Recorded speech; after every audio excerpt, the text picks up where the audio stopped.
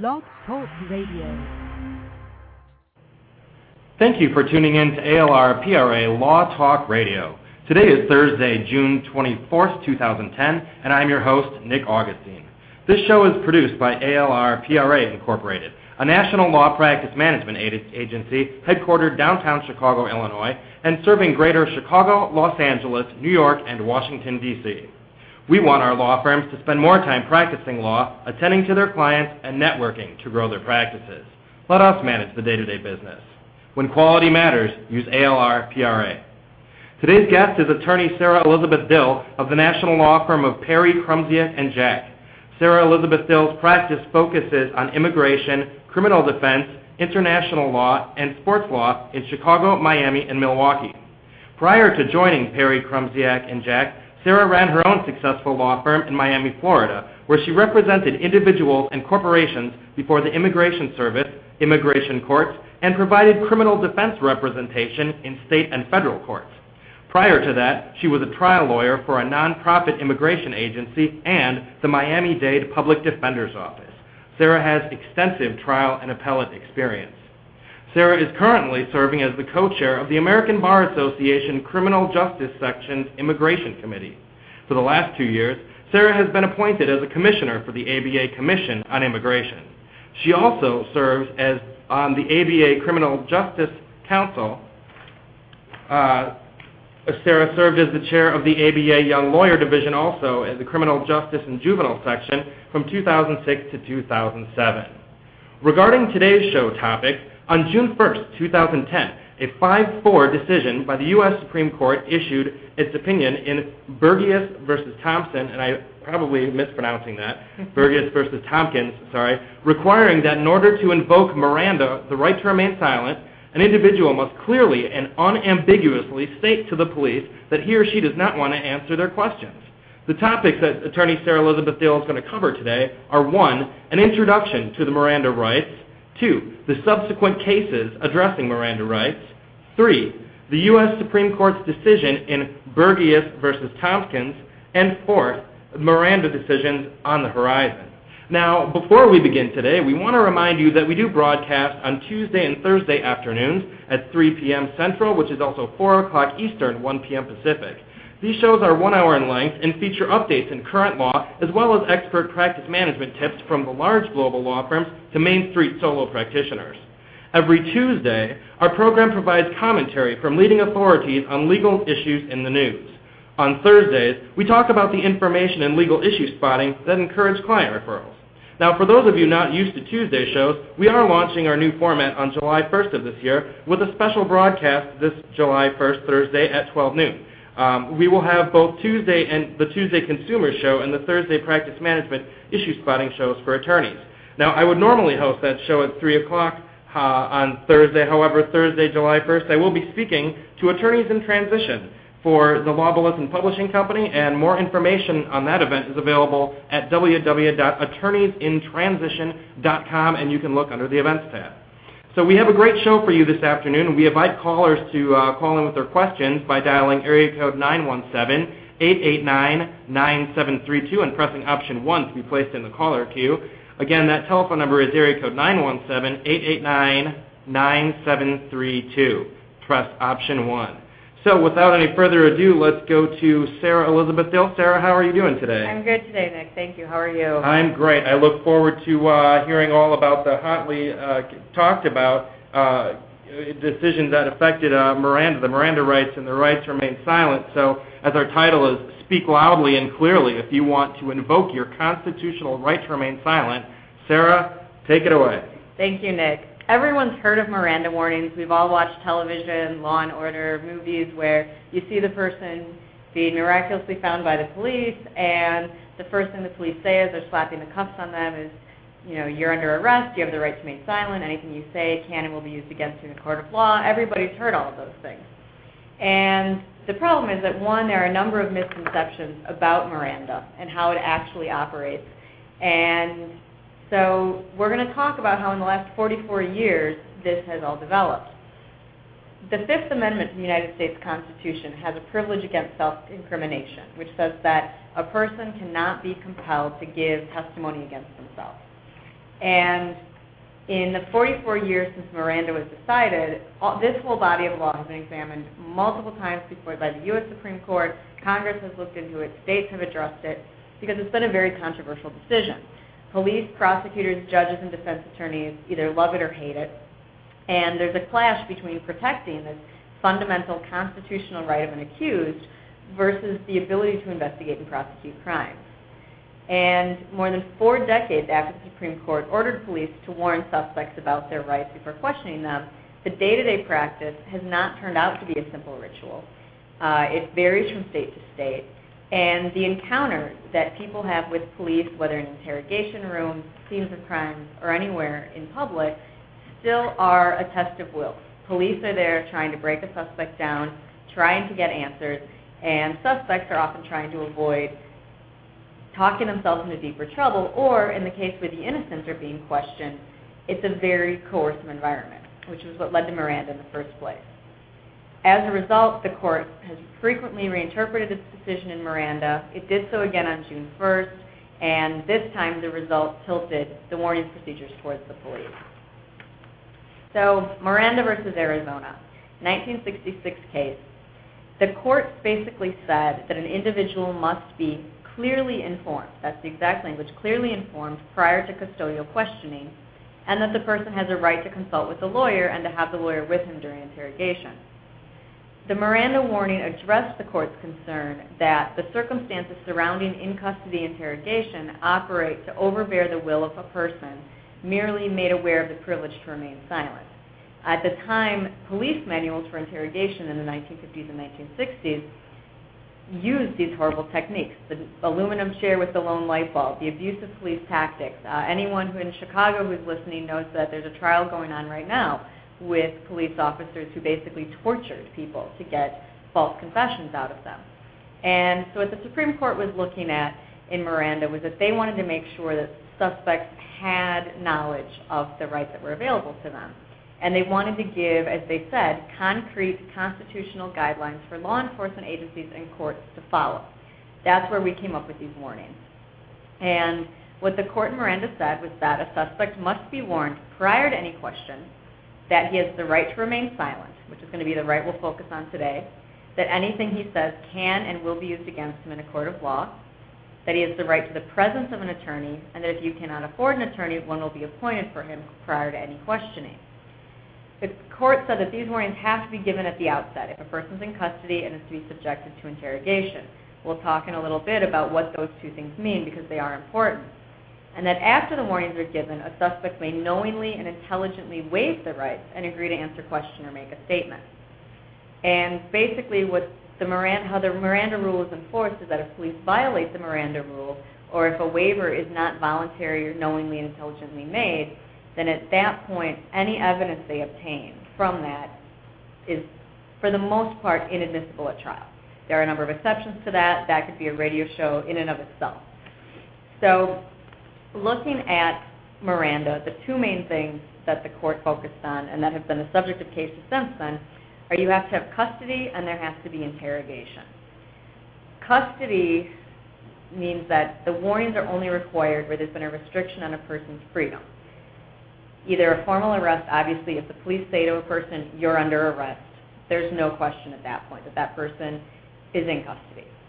However, if there's a restraint on freedom of movement, then that can also constitute custody, even if the person hasn't been formally arrested. There are cases where courts held that a person in their own home was not in custody when the police came to the home and wanted to question them at their dining room table. I tend to disagree with that because I think if police are there questioning you, the average reasonable person is not going to feel that they can just walk out their front door and leave the police there or ask them to leave. So, Sara, so it's appreciation whether you're free to go or not. Exactly. Okay. And it's something that it's not from the officer's perspective as to whether or not the person's in custody. It's from the person's perspective.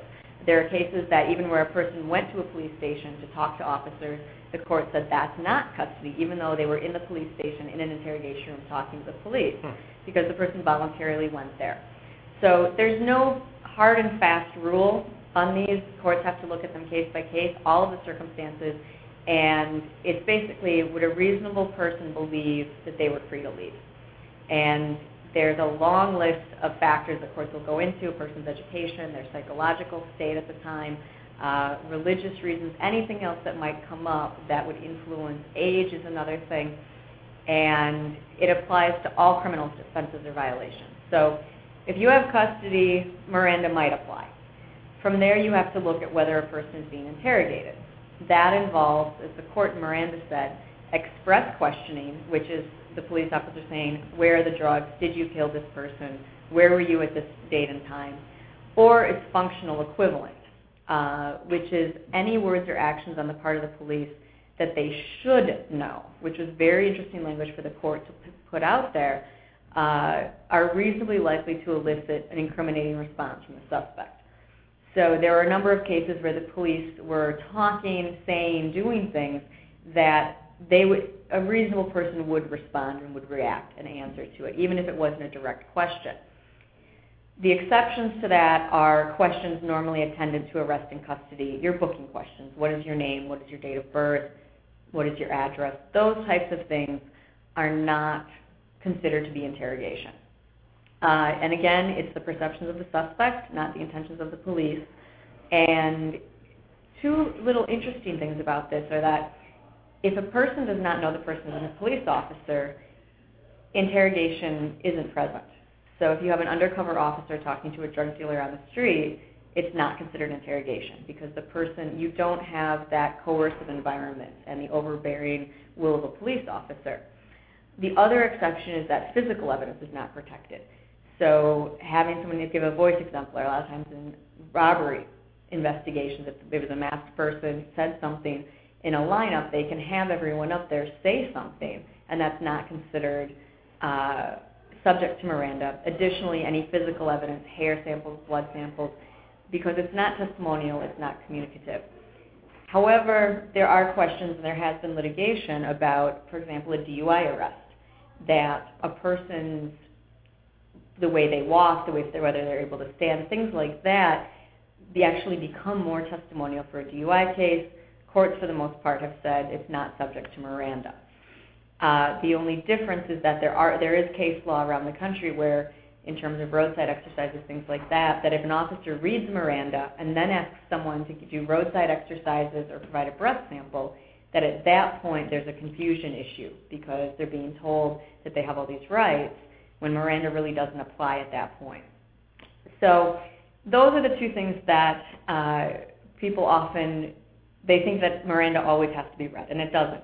You could be arrested, taken to the police station, booked in, and then put in a holding cell, and the police will never read you your Miranda rights because they have no intent to question you and interrogate you. And so, I mean, the best thing to do in these cases is just know that you have to look for those two things. So Miranda was a huge decision. The country reacted quite strongly to it. But what people need to keep in mind is that we're not the only country that has this. This isn't unique. There are variations of Miranda all over the world. All right, Sarah, let's take a real quick break before we talk about some of the subsequent cases to Miranda. Again, you are listening to ALR-PRA Law Talk Radio, where we bring you the experts and the attorneys who share the tips, trends, and latest updates that matter most to your law practice. Let's take a pause also for our first sponsor advertisement. When you need the right legal services to advance your creativity, we're talking here about trademarks, intellectual property, copyright, call the law office of Nancy K. Ducharme. Attorney Nancy K. Ducharme brings large law firm experience and reputation to her intellectual property law firm, serving national corporate clients in the areas of trademark, copyright, internet law, and advertising law. You can find the law office of Nancy K. Ducharme by visiting nkdlaw.com and also by searching for the law office of Nancy K. Ducharme on Facebook. By clicking the like button on the law firm's business page, you'll receive periodic blog updates with recent developments in the rapidly changing field of intellectual property law. Now back to our show with attorney Sara Elizabeth Dill. Sara talked a little bit about the history and introduction to the Miranda rights as we've known them. We're now going to talk about some subsequent cases following the original Miranda decision. We want to remind our callers, our listeners, to call into the show if you have any questions by dialing area code 917-889-9732 and by pressing option 1 to be placed in the caller queue. Now back to Sara. Thank you, Nick. So as I was saying, Miranda came down in 1966, and 2 years later, Congress passed the Omnibus Crime Control and Safe Streets Act. And within this act, there was an attempt to overrule Miranda through legislation and basically say this doesn't happen. That was 1968. In the meantime, cases came out, courts were examining it, more and more cases came up. One of the big problems that was initially in Miranda was whether or not the warnings were exactly as they were listed in the court decision. And what the court said is that these warnings, as long as the substance of them is indicated, they aren't going to prescribe one set of words that has to be said. So as long as the idea of it. There were a number of cases where the warnings that were given weren't necessarily close enough to what the court said in Miranda. And so in those cases, the court said, no, the evidence is out. They did not comply with Miranda. And that was a bulk of the litigation that went on for years, as well as determining what is custody, what isn't custody, what is interrogation, what is not interrogation. And so now, 40 years later, we have a good guide where, for the most part, a judge can at least make a decision using all of the prior cases. And finally, in 2000, in a case called Dickerson versus United States, the court said that Miranda was constitutional, which it essentially said that in 1966. They came out in Dickerson, absolutely said it's a constitutional rule. The congressional attempt to overrule Miranda could not happen because it's constitutional. The court also declined to overrule or limit Miranda in the Dickerson case, which they could have done at that time if they really had a problem with it, if they felt that it was a wrong decision. But Justice Rehnquist at the time said that they were bound by stare decisis and that they couldn't just get rid of this rule. Sara, can I hop in with a question? Year 2000 is what was going on that prompted a congressional attack on the Miranda rights?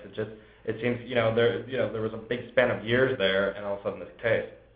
The fact that the court didn't address it before that, it was one of those strange things that the case law wasn't right, the facts of the case, jurisdictional issues. Mm-hmm. It was just one of those things that didn't happen until 2000. For the right case to come up on appeal and go to the court? The right case, the right justices. Right. I mean, everyone knows removing or appointing any particular justice can have a huge impact, especially, as we saw with the recent decision, the 5-4 decision. It's not like the 9-0 decisions that come down. Right. So 2000, there were a number of cases in between there. I mean, Miranda can take up an entire semester of law school if you wanted it to. But Dickerson was, the main one where the court really said, we're not overruling it, but Congress can't do anything about this either. So this year, we actually had two major Miranda-based decisions. There was one back in February, Florida versus Powell, and this was where they dealt with the nature of the warnings, what was contained with them. And there was some indication that something else was going to happen to Miranda based on the decision in Florida versus Powell.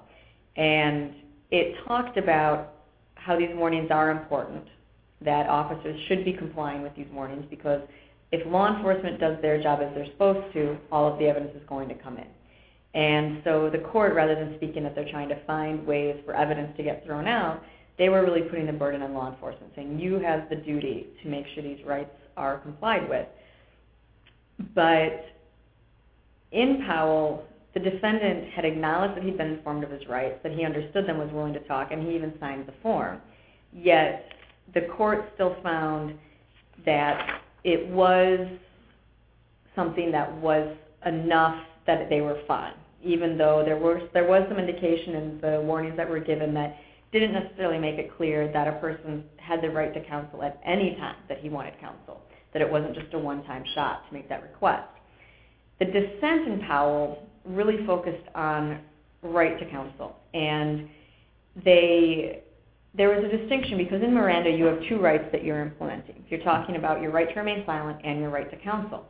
In the Miranda decision itself, the court really made a point of distinguishing what a person needs to do to raise the right to counsel versus the right to remain silent. And what came out during this is that, and over the last 40 years, your right to counsel, you have to clearly and unambiguously state, I want an attorney. And there were a number of cases where an attorney would show up at the jail, but because the person in custody hadn't said, I want to see my attorney, they didn't let the attorney in to see the person. Juveniles run into a different issue. If a person makes a request for a priest or a probation officer or something like that, that's not a clear and unambiguous request for an attorney. So the court was looking into all of this in Florida versus Powell back in February. And then June, the court hands down their decision in Berghuis v. Thompkins. And in this case, it was a 5-4 decision, so obviously very close. And the court made two things very clear. First, if a suspect does not want to talk to police, if he wants to invoke his right to remain silent, he has to say that with a clear statement, because they said it's not enough to sit silently or to remain uncooperative, even through a long interrogation session. And second, they said if the suspect finally answers a question, even with a one-word response that amounts to a confession, that is understood as a waiver of the right to remain silent, and the statement can be used. Even if the interrogation is long and the person is, let's say, in a holding cell for hours at a time and is broken down, and then they talk or say anything, even though they've invoked their right, they're now waiving it by talking. Exactly. And as we go through the case, one of the things that I want our listeners to keep in mind is that what the court in this case really did is they took the original language in the Miranda decision that said you have to clearly and unambiguously state that you want your right to counsel, you want your right to an attorney. That language was nowhere in Miranda with the right to remain silent. And that what the court basically did is they took that language and they applied it to the assertion of a right to remain silent. So a little bit of background on this case. Thompkins, the defendant, was convicted of murder, assault, and firearm charges. He's now serving life in prison without parole. And when the court ruled that his Miranda rights had not been violated, they reaffirmed his conviction and sentence. Now what happened in this case, there was a shooting in January of 2000 in Michigan. More than a year later, he was questioned by 2 detectives in a county jail for close to 3 hours.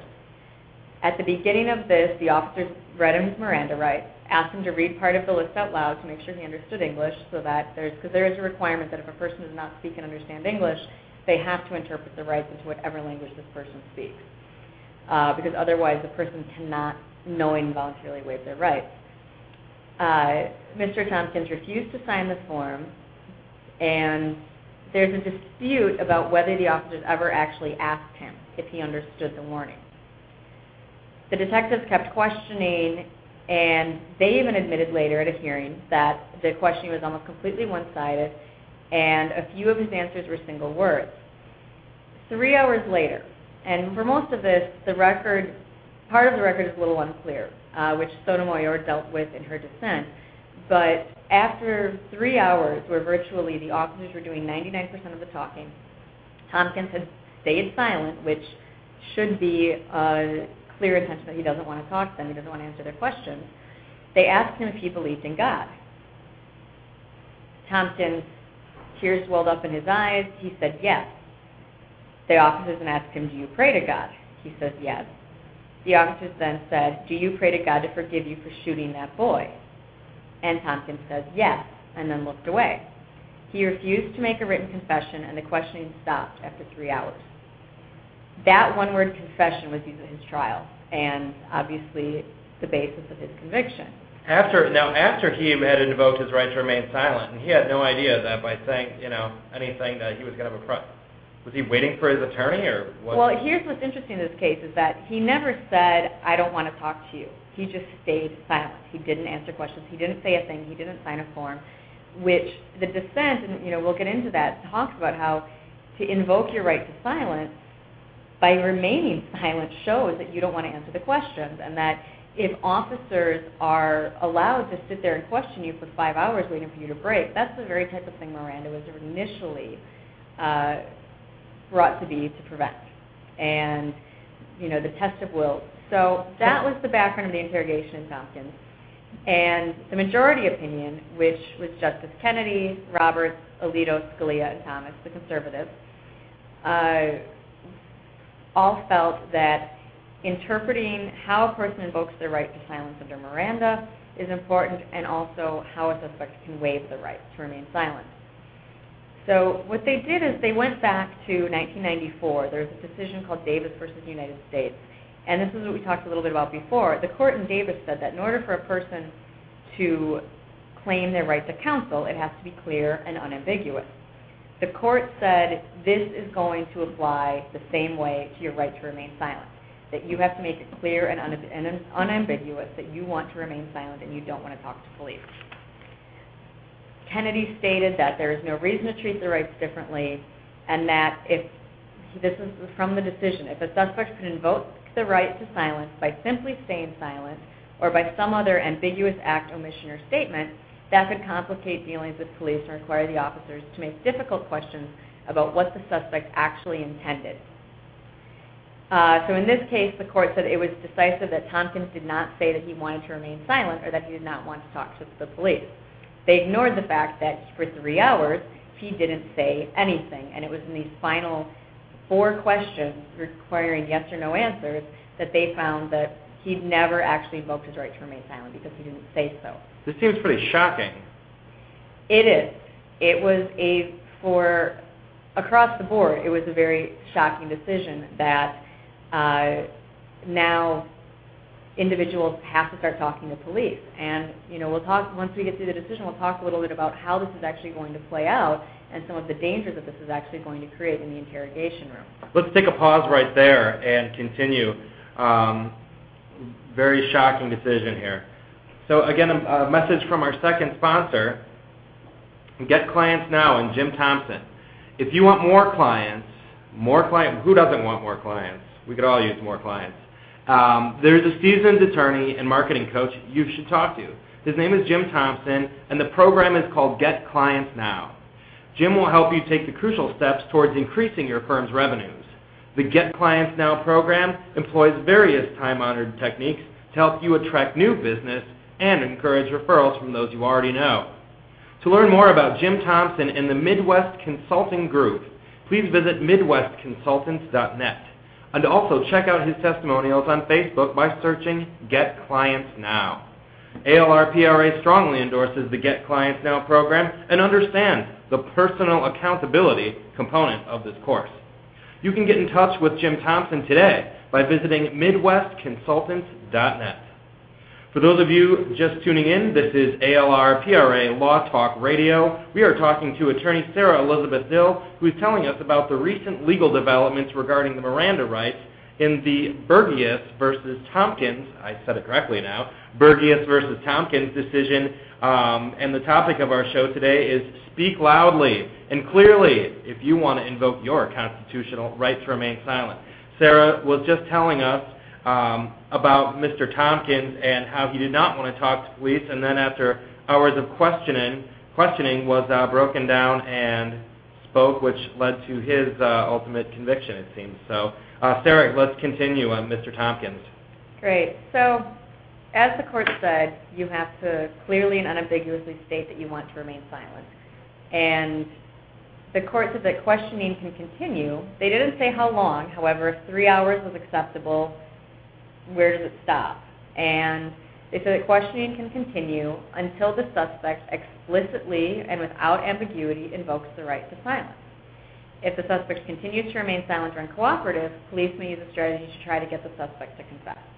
So basically what we're saying is all of these interrogation techniques that the court in 1966 said, we don't like this, it's not right, it's violating their rights, we're bringing them back at this point. And where's the limit?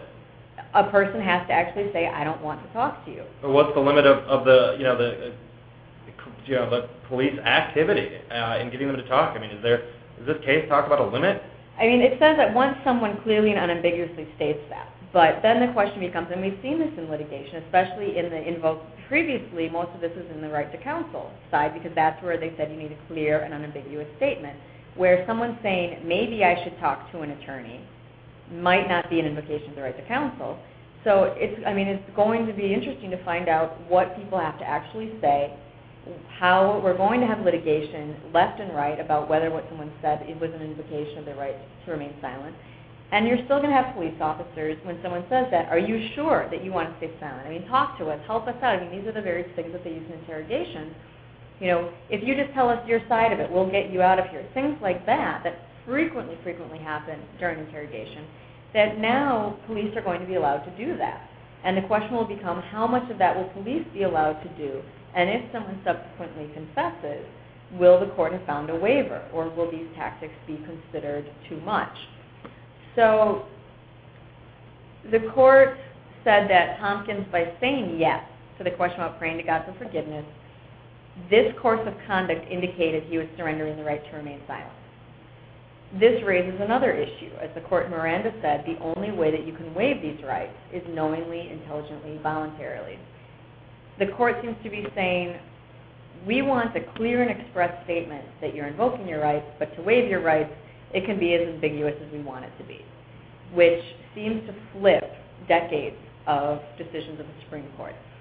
And the court, Justice Kennedy wrote, if Thompkins wanted to remain silent, he could have said nothing in response to the detective's questions, these questions that came after 3 hours of nonstop questioning, or he could have unambiguously invoked his Miranda rights and ended the interrogation. So the major theme underlying the opinion was that they felt the detectives gave the rights as they were supposed to, and they validly determined he understood them, which then begs the question, if he understood his rights and he didn't answer questions for 3 hours, obviously he was invoking his right to remain silent. But the court said the way that the interrogation went depended upon choices that the suspect had available to him. And so they basically said that he chose to give evidence against himself. It was completely voluntary, but I think if anyone out there sat in an interrogation room for 3 hours with officers constantly questioning you, we don't even know the extent of what was said because there is not a transcript. This wasn't a confession that at the time, now most states, including Illinois, require that at a certain level interrogations must be videotaped. At the very minimum, a lot of officers have gone to audio tape just so that you can sense a lot more from audio than you can from an officer's notes of what happened. And so what's interesting in this case is that Justice Sotomayor, I think this was one of the most interesting decisions from her as a new justice on the court. She wrote one of the most strongly worded dissents I have ever read. Justices normally give a lot of deference. They're not necessarily attacking each other in their decisions. This was a decision that she did not hold back about what she thought about the majority opinion. And she stated that the decision was a more sweeping decision than it needed to be, and it carried out, quote, a substantial retreat from the protection given by the Miranda decision. She criticized the court, saying that they, were basically making a rule that suspects have to use, and she said, quote, magic words in order to claim their right not to give evidence against themselves. And she said that police were not held to advise suspects about what words they might use to claim that right, which leads to the question of, are we going to have to add something to these Miranda warnings where police say, if you want to invoke your right to remain silent, you must say so now. So perhaps that's going to be something that in the future we will add to the Miranda warnings to say, do you want to invoke your right to remain silent? At which point the suspect, if they say yes, then perhaps the interrogation will have to end. Sarah, I'm really surprised that they didn't include that in this Berghuis in this case. If you would think that logically, if they're going to make a substantive change like that they would carry on to say that must be stated during the warnings. I'm really surprised. Are you surprised? I'm not surprised only because the way that the majority in this case worded their opinions, they didn't say that this was a new rule. They didn't say this was a new interpretation. They said, well, this is how we've always treated the right to counsel.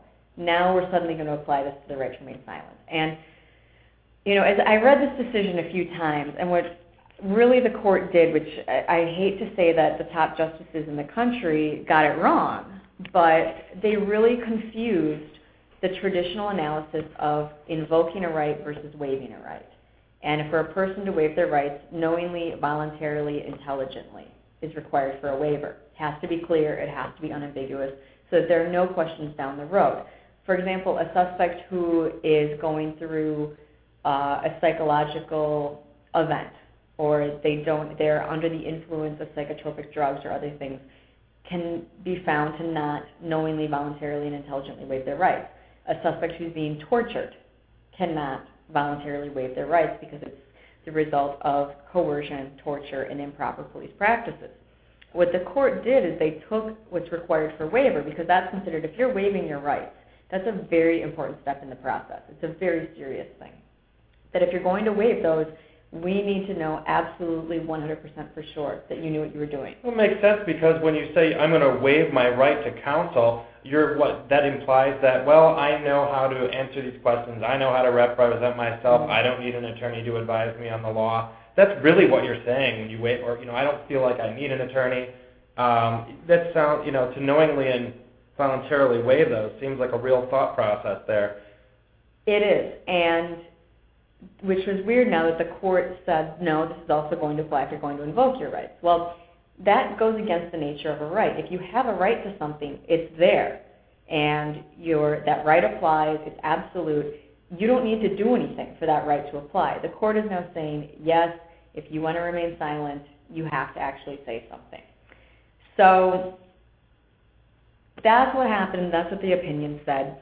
And it will be interesting to see what happens over the next few years, as there are challenges, how this is going to impact defense attorneys when looking at, did the police violate Miranda?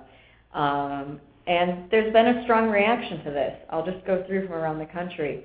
The main argument is that this ruling retreats from what was established in 1966, which was a widely accepted rule. Police manuals around the country they know that how Miranda is supposed to apply. They're trained about when they have to read Miranda rights. Most jurisdictions even have forms in the main languages in their jurisdiction. In Miami-Dade, for example, the Miranda form that police are required to use has English on the top, Spanish on the bottom, all of the questions. They go through it. It's written in Spanish. The officer reads it in Spanish. It's become a common practice. And, even in cases where if someone refuses to sign, suspect refused to talk. We've all seen those in arrest affidavits or other police reports where it says, suspect refused to say anything. And the police recognized that that was the person invoking their right to silence. So what the biggest criticism of this decision is going to allow the police to continuously just chip away at a person, continue questioning them until they finally say, I'm invoking my right to remain silent, or whatever it is that the courts are going to find is sufficient. The Baltimore Sun described this decision as continuing, quote, a recent trend of chipping away the protections afforded by the landmark Miranda decision. Chicago Tribune reporter criticized this opinion as impossible to square with the psychological reality of police interrogation. LA Times criticized the court for failing to clarify that police must warn suspects that if they want to assert their right, they must say so. So again, this isn't just something that a few people said, why didn't the court put this in their decision? And Sotomayor was seen as drawing on her real-world understanding of the pressures of interrogation. And it is something that interrogation methods, techniques that the police are taught and trained to use, it does not present an atmosphere that a person is going to, or at least the reasonable, normal person is going to know what to do, what to say, what their rights are. And the only decision that really questioned if this is actually a good thing that's for the court to do is that Congress, and we'll talk about this after the next break, but whether or not other Miranda-based litigation and legislation might be forestalled given this decision. If legislators see this as more police-friendly, as removing some of the impediments, as allowing for more evidence to be used at trial, that this decision was the court's way of doing that. I personally don't think that was the case. I think the court got it wrong. I think that they're trying to basically eliminate the entire Miranda decision.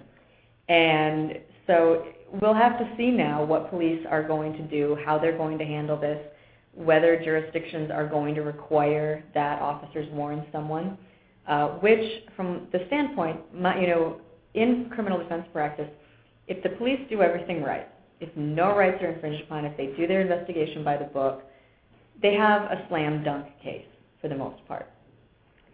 And that should be something police officers should want to abide by that, because then they don't have the situation where the key evidence against the defendant gets thrown out and the case has to be dismissed. And that's really what a lot of the court's decisions over the last 40 years look to, is saying, look, police officers, you guys do the right thing. You're not going to have a problem with these cases. And so with this new decision, we'll see. I mean, there may have to be a subsequent decision from the court saying, in order for, for the invocation of the right, police officers, you have to warn. This is what a person has to say. You have to add a question to these warnings. And so we'll see what happens over the next couple of years about this. I'll tell you what, Sarah, some of the things that are popping through my head as you're talking about the change in some of the principles and policy-based arguments on having a right and needing to take an affirmative action to assert that right. I think of some of the other constitutional protections and safeguards we have. The Fifth Amendment, right to not incriminate yourself. How about the Fourth Amendment, right to prevent from unlawful searches and seizures? What do we need to do? Tell police at the door, I'm sorry, I'm invoking my Fourth Amendment right not to let you in without a warrant?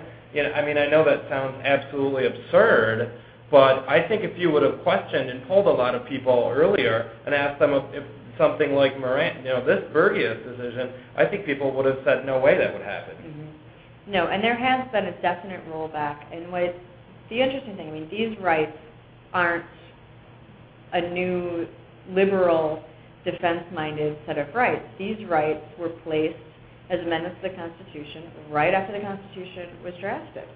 And they're in the first 10 rights. And in history, the number of amendments we've had since then, they're few and far between. And the fact that these are such basic rights, and that individuals, all of us have watched the shows where someone goes on the street and asks, what is your right to remain silent? What does the First Amendment say? What does the Fourth Amendment say? I've seen shows where they are asking law students what their rights are, and they don't even know.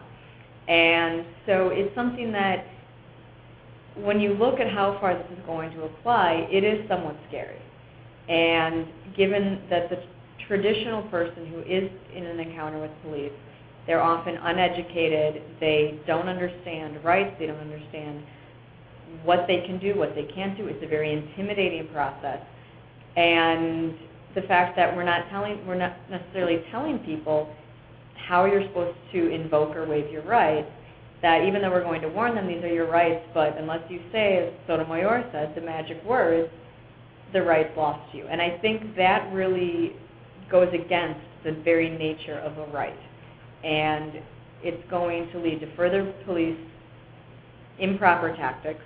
I think we're going to see a number of confessions either coming out, or it may be something that we have to advise people, this is exactly what you need to say. And when it comes to searches, that is a very scary effect. And how much in the last 40 years with searches and the Fourth Amendment, the court has made a number of exceptions for that. Now it seems to be that we're doing that with Miranda. It's a really interesting, I'll use that word sparingly, interesting time. I want to recommend to our callers, remind them that they can call in and ask any questions. I know this is a rather complex decision. The area code number to call in, area code 917-889-9732. Also, for those of you out there, we highly encourage people share this information, using social media or what other channels of communication you have to communicate with your friends and family. Let people know that there's a change in the law, that you need to speak loudly and invoke your right to remain silent. And please share, because again, as Attorney Dill is indicating, it's quite an arduous task at best to educate an entire society on this. So before we continue, we want to pause and take our final sponsor break.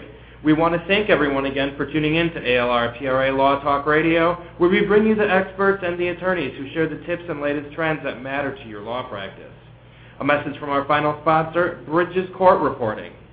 Bridges Court Reporting is a court reporting agency located here in Chicago that provides the luxuries that premier law firms need, extending far beyond the professional courtesies and style that have made Bridges Court Reporting a well-known name nationwide.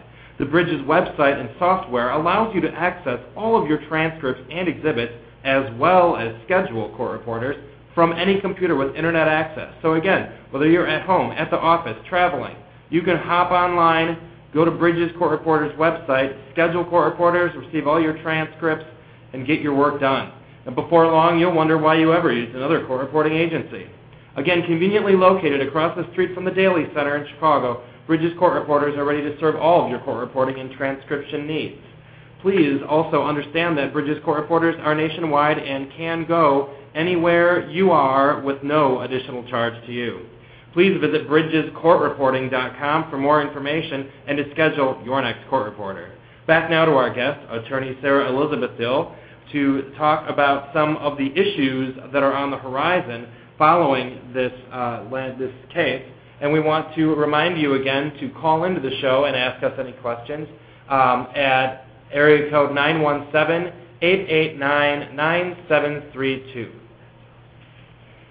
Thanks, Nick. As we started talking about before the break, when you asked about how this is going to be expanded, how much worse this is going to get, something that's been in the news that is a very controversial topic, Miranda is not absolute. There was an exception that the Supreme Court found to Miranda for public safety.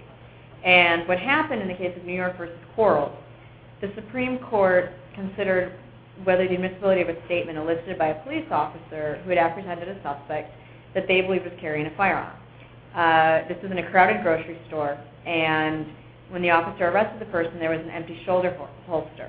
They asked him where the gun was. He nodded in the direction of the gun and said, "The gun is over there." Now, the Supreme Court found in this that the statement was admissible because the police had a concern for public safety. They needed to protect the public, not even a concern that a suspect or someone else would use the gun, but that a child in a supermarket would pick it up. There were a number of concerns in this case. And so what the court said is that Miranda must yield in a situation where concern for public safety is paramount to the adherence to the literal language of the rules announced in Miranda. And so this was the beginning to show that, there were times where Miranda wouldn't necessarily apply. Fast forward to present day, where we have the concerns coming out of Guantanamo and the treatment of prisoners there, the concerns of having people being held overseas in the secret prisons, torture, other things that are coming into play. Attorney General Holder testified before Congress about a week or so before the decision in Berghuis v. Thompkins came out, and said that we needed to modernize and clarify Miranda for terrorism suspects, which what the Obama administration and Attorney General Holder's position has been is that Miranda warnings need to be altered when we're dealing with terrorism suspects. And it's kind of a plan, the public safety exception. It's the kind of thing where if they have someone, especially recently, with the attempted, so to speak, and I say attempted with a little bit of tone because it was, the Times Square bomber and what he actually did, the way he screwed up, just all of the messes that arose out of that. But the question of when you have a suspect and you have terrorism concerns and you think that there's the ticking time bomb in the middle of Times Square or any other place, that public safety should apply and that we should formulate a new rule specifically for terrorism investigations. Responses to this, there was outrage across the board. And, the question of terrorism investigations versus regular investigations. How are police going to know when encountering someone, is this person a suspected terrorist, or should this rule just continue to apply across the board? That sounds like our Arizona problem. There are issues of that. There was all the litigation post September 11th for racial profiling in airports, and one of the things that's come out is that there's been no evidence that Miranda has weakened the government's ability to gain valuable information from terrorism suspects. We have waterboarding, we have sleep deprivation, we have all these other means that we've been using. Why do we care about Miranda rights? The only thing that we should think about is, does weakening Miranda make us any safer? All it does is that the evidence can't be used against these suspects in court, which, as we all know, we have this ongoing debate of, are we going to try terrorism suspects in the federal criminal courts, or are we going to leave them before the military tribunals? And so with this new decision coming out from the Supreme Court in the Thompkins case, it's going to be interesting to see what the administration does. If they try to fast-track a case through where there are motions to suppress statements and everything in the terrorism cases. We've got the case that was filed earlier this year in the Southern District of New York.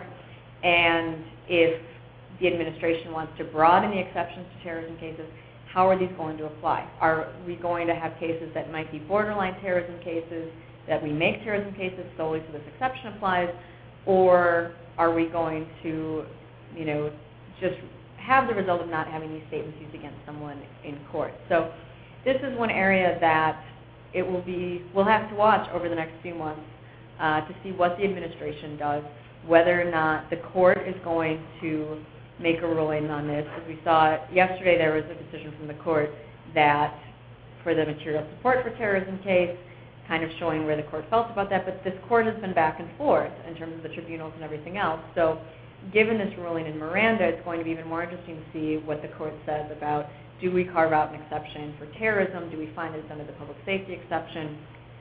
My opinion on this is that we leave the public safety exception, and we just adjudicate these cases on a case-by-case basis. If it's something where they have evidence that there is a ticking bomb in the middle of Times Square, you have a public safety exception. You don't need something specifically for terrorism. If it is something where they're just going to consider all cases, I don't think that's the right route to go. Now we have Elena Kagan's confirmation hearings coming up this summer, and this is already going to be one of the things that gets added to the list of things. What do you think of this decision? How are your thoughts on it? What would you do? So it'll be interesting to see how she reacts to all of this, what some of her views are, because that's certainly going to shape a little bit the way the court goes, even though in the Thompkins case it was a 5-4. Justice Stevens is not in the majority on this case, so whether Kagan would just be substituting in for his vote, or whether she may have had a view that may have been able to sway one of the other justices to say, you know what, no, we're not doing this right. Very interesting. A lot of information here, a lot of decisions, a lot of future uncertainty. Just as a recap, can you, if you were to if a friend were to say, Sara, can you tell me what I need to do if I ever get stopped by police? It's interesting now. I actually used to have, when I was at the Public Defender's Office in Miami, at the back of your cards there, actually, it listed the constitutional rights, and those were what you gave to your clients, which was always interesting to have that on there. But basically at this point, what people need to know is that you do have rights. And if you are questioned by the police, you just have to say, I'm invoking my right to remain silent. I don't want to talk to you. I'm not going to talk to you. Words like that, I think, would be sufficient, as well as, I want an attorney. I used to tell friends at parties and events, when they'd ask these questions, the first thing out of your mouth is, I want an attorney, and give my name. Now, it's, I want to stay silent, I don't want to talk to you, and I want an attorney. So saying, I want an attorney is not enough? No. You have to clearly invoke both rights, the right to remain silent and the right to your attorney. And once that happens, according to the court in Thompkins, interrogation should cease at that point. That should be clear enough. And, it's something where you shouldn't ask an officer, do you think I should have an attorney? Do I need an attorney? Do you think I should talk to you? And these police officers will do all they can to get a suspect to talk, because it makes their job easier. And so certainly, and even if you know 100% that you're innocent, it's still best in these situations to have an attorney there with you.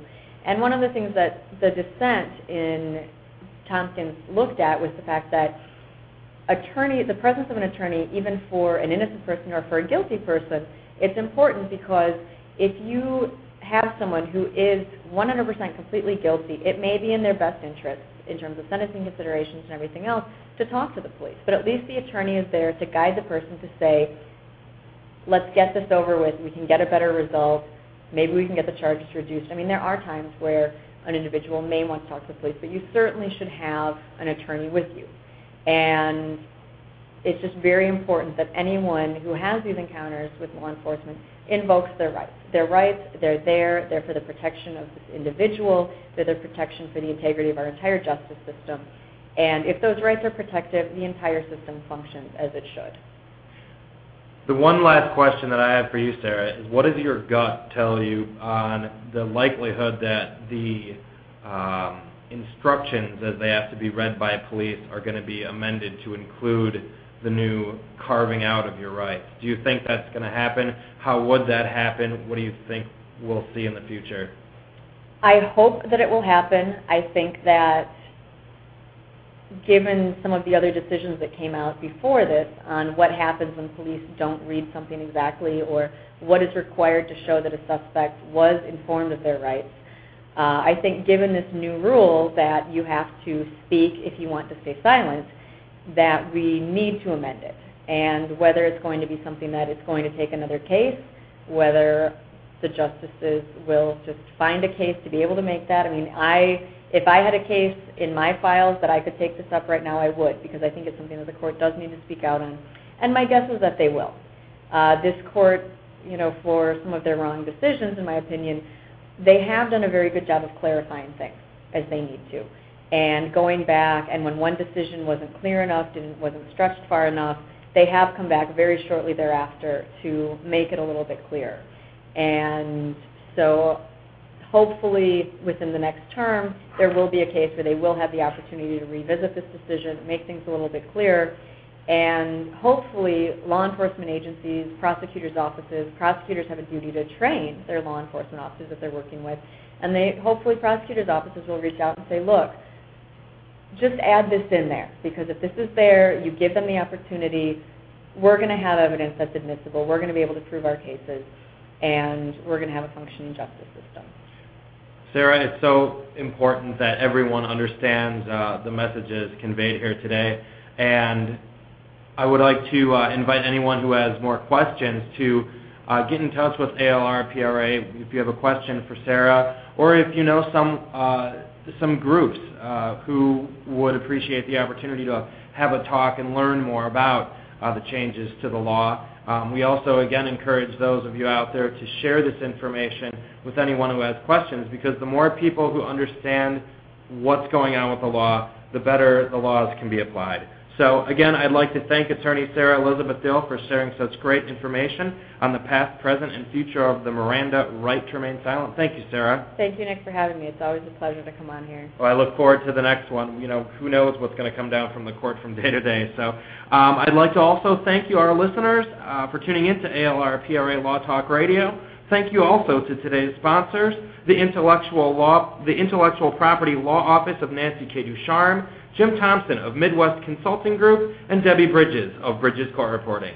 Again, ALR-PRA Incorporated's mission is to educate the legal community on the relevant law practice management issues and cases that affect our daily lives and help us run our law firms, spending more time serving clients by our professionally managing their production and promotional activities as well. Again, ALR-PRA's underlying mission values are transparency, flexibility, and humility. We are a full-service law practice management agency available nationwide when professional quality matters to your firm. Thank you again, and please tune in next Tuesday, July 1st at noon to learn about our new consumer show, which I will release the name of that right now. That one's going to be called the Consumer's Law Journal. So we're going to bring you attorneys who are going to share information about different practice areas so you can answer the question, do I have a defamation case?